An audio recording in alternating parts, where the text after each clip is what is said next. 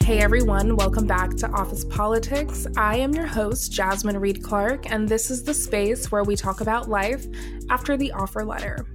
Today's episode is the third installment in our entrepreneurship series, and I have the pleasure of speaking with Donna from Gardenuity, which I was a huge fan of Gardenuity for years. In Dallas, it's known as a really great date idea, and they have fun, you use the basil that you garden to make the cocktails that you're drinking. But we talk about much more than cocktails and basil in today's episode. We get into motherhood, perseverance, and learning how to treat your intuition as a muscle, but a little bit more about Donna and Gardenuity. They are on a mission to help everyone be a successful gardener no matter where they live, whether they're in a house, apartment, condo, or townhome. And they believe that there is healing and personal growth that comes from taking care of something else and then nurturing your body and mindset through such harvest. So we get into that. I even, teed up some nice gardening puns for Donna. Really excited for this episode. Let's get into it. Good morning, Donna. Thank you so much for being here.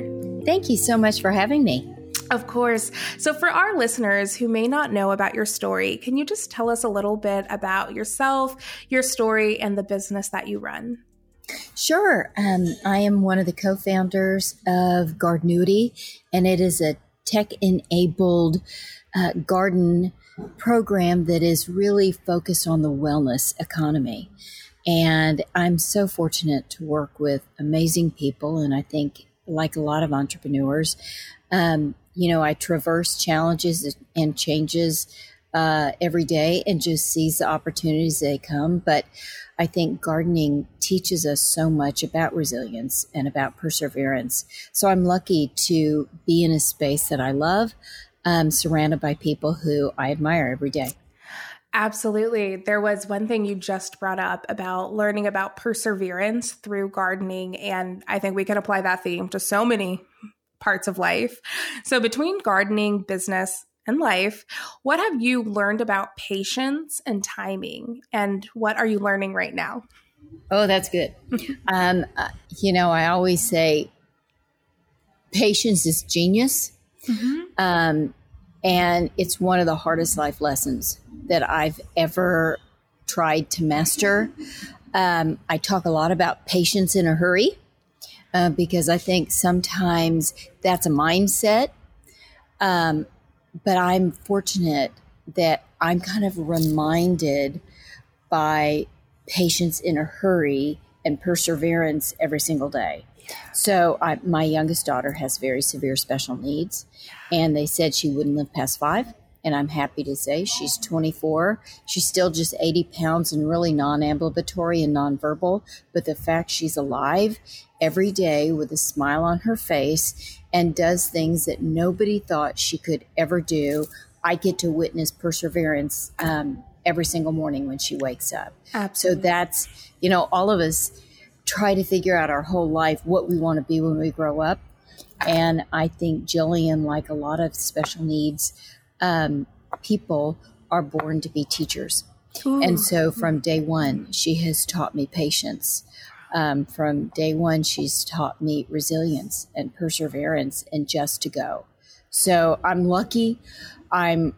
She helps me try to master the art of patience. I think patience enables us to take stock of every situation. Absolutely. But I'm not somebody who just waits around for every single thing to be perfect.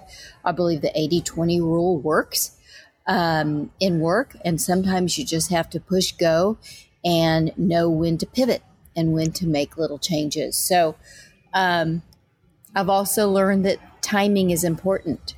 I don't know if you're familiar with that book. Actually, the company General Magic. So General Magic, you need to watch that movie. General Magic is the greatest software and electronics company ever to come out of Silicon Valley that went bankrupt. They actually invented the iPhone 2 decades before it came out from Apple. And the team that they assembled went on after bankruptcy to start LinkedIn, eBay, the Android. I mean, it is a company, and the documentary that's out there about it, it's a whole movie and well worth the, $5 on Amazon to buy. It is a lesson in timing, that timing matters. I love everything you just said. I think no matter if you are an entrepreneur or a 9-to-5er, like, or if you are a stay-at-home mother, like, timing really is everything. And you brought up your daughter, Jillian, and I have to ask if you're comfortable sharing, when you did get that diagnosis of, hey, she will not live past 5, did you ever accept it, or did immediately you were like, okay, that's what you say, but I'm going to see what else I can do about that? I would say, if I were to describe me, I am a practicer of faith and perseverance. Yeah. And the diagnosis took a long time for us to figure it out. I knew something was up. And as a lot of doctors do, they just kind of pass you off. And I wasn't getting the right answers. So I pushed and pushed and pushed. And when we finally got some answers that were not great, and a doctor, the first doctor to say, do not anticipate her living past 5, I melted and had a really tough afternoon, and realized that I was her voice, and I was her life, and I needed to figure out how to just push through. So instead of planning for 20 years, I planned for the next day. And there were times that we planned hour by hour because we didn't know she'd make it through the hour. And so, I've never just said, okay, I'm going to sit back and just take their counsel. It's hard, but I take the lessons I learned from her. And now she's joy-filled, and she's happy, and she is just one of the greatest assets that I've ever been around. And not just because she's my daughter. I mean, she's also a gold medal Olympian winner at the Special Olympics. So I am the mother of a Special Olympic gold medalist. Okay, well, no, that's not a title to always lead with. I'm serious. I need to put that on my LinkedIn caption, because that's a big really deal. Do. That is incredible. And wow. It's, you know what? It was hard, but you just push through. And it's not unlike some days as an entrepreneur. You know, you just push through, and you have to pivot. And, I'd planned on, her life would kind of go down this path. And, as we found out more and more about what her life was going to look like, the journey's different, the destination's different, but the trip is still great. Exactly. Oh, I love that. Yeah, that is a testimony, if I've ever heard one. And, you actually were able to find some correlations between, you were able to find correlations as it relates to entrepreneurship and business. So whether it be an idea or a potential partnership, when do you know it's not going to be a good fit? A lot of my career coaching clients, what we do is we'll do retroactives, and we say, okay, what were the red flags that you either consciously avoided or unconsciously avoided? So when it comes to you, how do you know when you've spot a red flag that you need to listen to or look at? Oh gosh, intuition is underrated. If you're not in touch with your intuition, you really, I don't think, can be successful. People jokingly talk about a mother's intuition, a father's intuition. We all have the ability to have a business intuition if we learn to listen to it. I think data is great, but it needs to complement your intuition. I like data because I think it drives my creativity. But boy, sometimes you just have to go with your gut. Yes. No, I completely agree. And I think that's even I know in a different episode that has yet to air, we talk about intuition being a muscle and that you have to work it and strengthen it. And there are times your gut is going to tell you everything that the data is not. And I'm not saying it's right 100% of the time, but I would say 99% of the time, intuition leads you down the right road. So, and intuition is different from emotion. Yes. Right? I mean, they're different feelings. You can't just go into business and drive it emotionally and make decisions emotionally. But intuition, you're right. That's a great way to say it. Intuition is a muscle. That's really well put. We talk about gratitude as a muscle, and it should be a verb that you practice every day. But I like that about intuition. That's great. Yeah.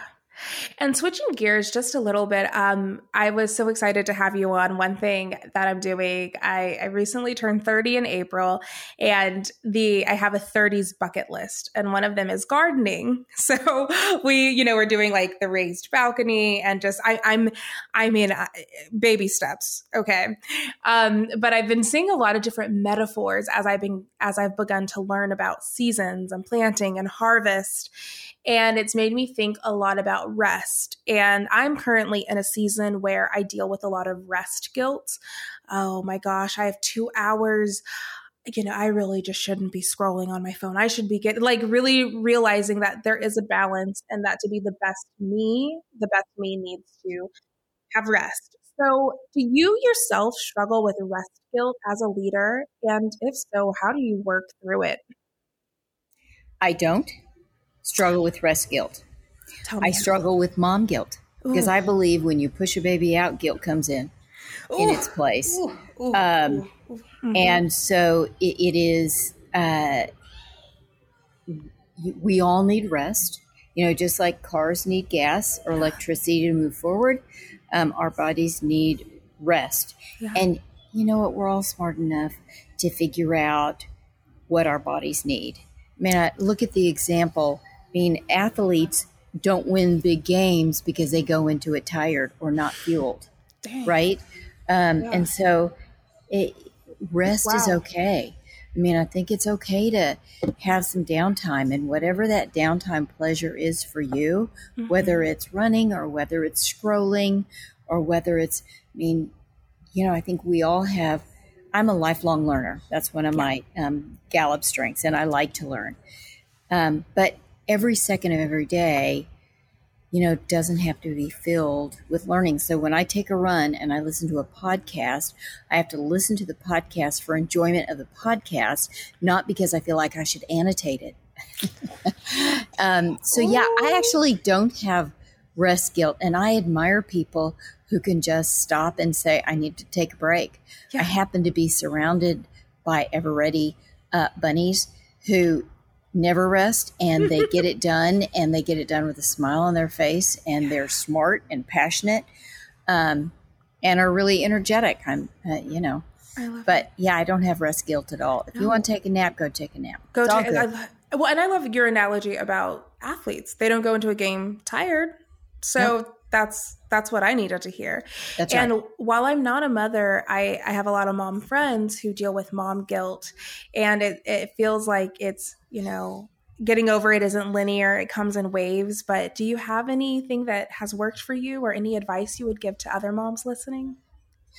Yes. Take it hour by hour, and come up with little guilt hacks that work for you. Mine, especially when Madison, I've got 2 girls, my oldest girl, Madison, and then her younger sister, Jillian, who I talked about.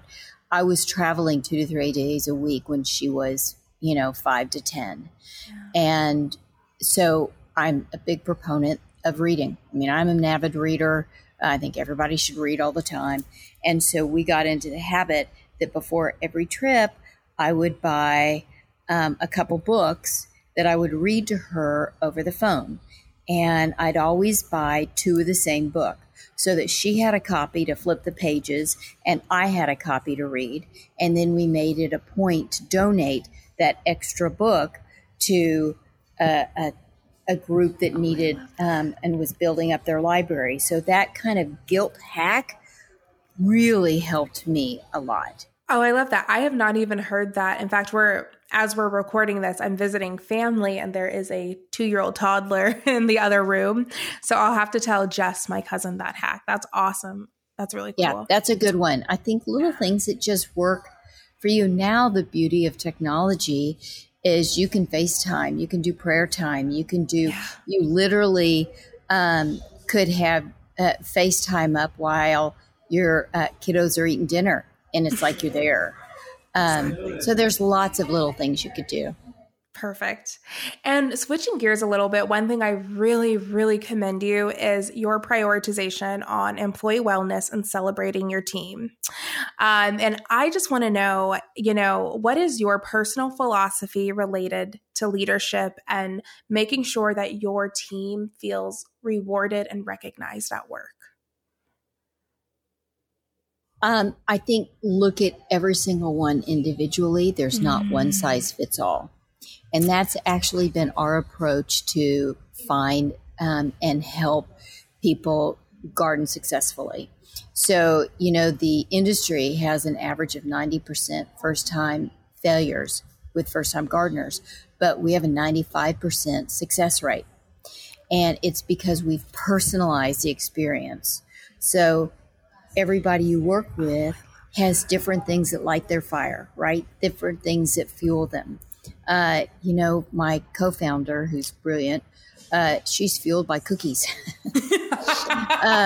And so, if it's going to be a tough day, I'm happy to bring cookies. I think that the best thing I've done is surround myself with people who are a lot smarter than me and who aren't afraid to say, whoa, let's take a breath here. I'm a big believer in taking calculated risks and finding opportunities to bring well-being to your team. And our growth, actually, 80% of our growth is through corporate partnerships. So we work with Uber and Salesforce and Cigna and all these great companies and teams within their companies who are looking to bring holistic well-being to their teams. And gardening for 100 years has had a lot of data and research done that it is a great tool for wellness. And so these teams who are bringing these wellness experiences to their team, I'm inspired by. I actually think employee wellness is not just a nice to do, it's a business strategy because your bottom line is going to be impacted. Boom. So get creative, look at tools differently. It used to be that, a discount to a gym membership or healthy snacks in the break room were your answer to wellness benefits. But now people are getting creative because we need to connect socially. We need to look at new ways to connect physically and mentally. Mental illness is something that we all have to embrace and talk about every day. Don't shy away from it. Listen to your team, and lead by example. If they see you have a crazy day and feel the need to walk out at 3 p.m, you know what? That's a good thing. It's okay. And I'm surrounded by people who are 10 times smarter than me and bring ideas every single day to the table, whether it's for events, who we should meet and visit with, how to better inventory, how to drive sales. I literally am surrounded by people I admire. Man, I love that. And it really goes back to your analogy before of you're not going to put your best players on the court tired. So rest guilt I need to abolish it and get over it because it's not how you run a business. Now, I will say in life, there's the whole FOMO thing, fear of missing out. Okay, I'm really tired, but there's a happy hour that looks really fun. Be okay with saying no. Yes. It's okay. Yes. Oh my gosh. Yeah, that is something I think I started to understand towards the last, I think the pandemic helped me get over some of my FOMO. Isn't it nice to just relax at home sometimes and you can still have meaningful relationships without going to every single event? So that's right. And I think social media in all of its glory has put added pressure on people. How often do you see a picture? People don't post pictures of themselves when they look like crap or when they're having a terrible time or when they're exhausted. I mean, they just don't. And so you start thinking, oh, that's the life. Don't they have the life? But the truth is, life is balance. And the whole FOMO thing it's real, but walk away. Ooh, it's real, but walk away. That can be a life mantra for the rest of my days. That's right. So something I learned a few years ago was character and behavior make you a leader, not your title. When you look back at your career, specifically in those first few years of working, what seeds did you plant to then become the leader that you are today? Okay, I love your pun. Thank you. That's awesome. They're right in there. Actually, I'm glad you asked that because I think it's important to give credit where credit's due. And I was young and working for Neiman Marcus, and my boss was a guy named Jeremiah Patrick Murphy, and he's still a friend today. And I remember I literally was working 16, 18-hour days. I mean, it was one of those holiday periods where it was ridiculous. But it was it was exciting, and I loved it. But I walked into his office one morning to give him a numbers update, and I fainted, just flat out fainted. Now, remember, this is before cell phones, before Uber delivers, all that kind of stuff. So he had somebody drive me home and somebody else follow us in my car, and so I could just rest. And about 2:00 in the afternoon, the doorbell rang to my little apartment, and he had somebody deliver hot soup. Remember, this is before to go was a big deal or Uber delivers. So he had actually taken the initiative to have hot soup delivered to me just because I was tired and passed out. That one act of kindness has stayed with me forever. I mean, I think that I will never, ever forget that story, forget how it made me feel. And I hope I can make others feel like he made me feel from time to time. I mean, he really planted the seed of being a gracious leader, and knowing that sometimes it's the little things that matter. Conveniences make those little things easier today, but it's those little things that I think are long remembered. Oh, it reminds me of the Maya Angelou quote, people will forget what you did, what you said, but they'll never forget how you made them feel. And that's right. It's a brilliant testimony of one act of kindness or discernment or servant leadership can really inspire the future leaders of tomorrow, as cheesy as that sounds, but it is true. It's true. Wow, that is a great story. Man, that is an incredible person. And it is, and his name is Jeremiah Patrick Murphy from Boston. Then he moved on to be president of Harvard Coop. I mean, he's A, brilliant, but B, was the most thoughtful leader who was he was agile. He took risks every day. We made numbers, and he celebrated with gusto. Love that. Great guy. And, before we get into the rapid fire and we can ask everyone where they can keep up with you, I want to ask, I feel like gardening likely saw a huge spike during the past year and a half that we've been in. So what has gardening that you've seen anecdotally, what has gardening meant for people during the pandemic? I think it's been a lot of things. I think it's accelerated a trend that has been unfolding over a decade.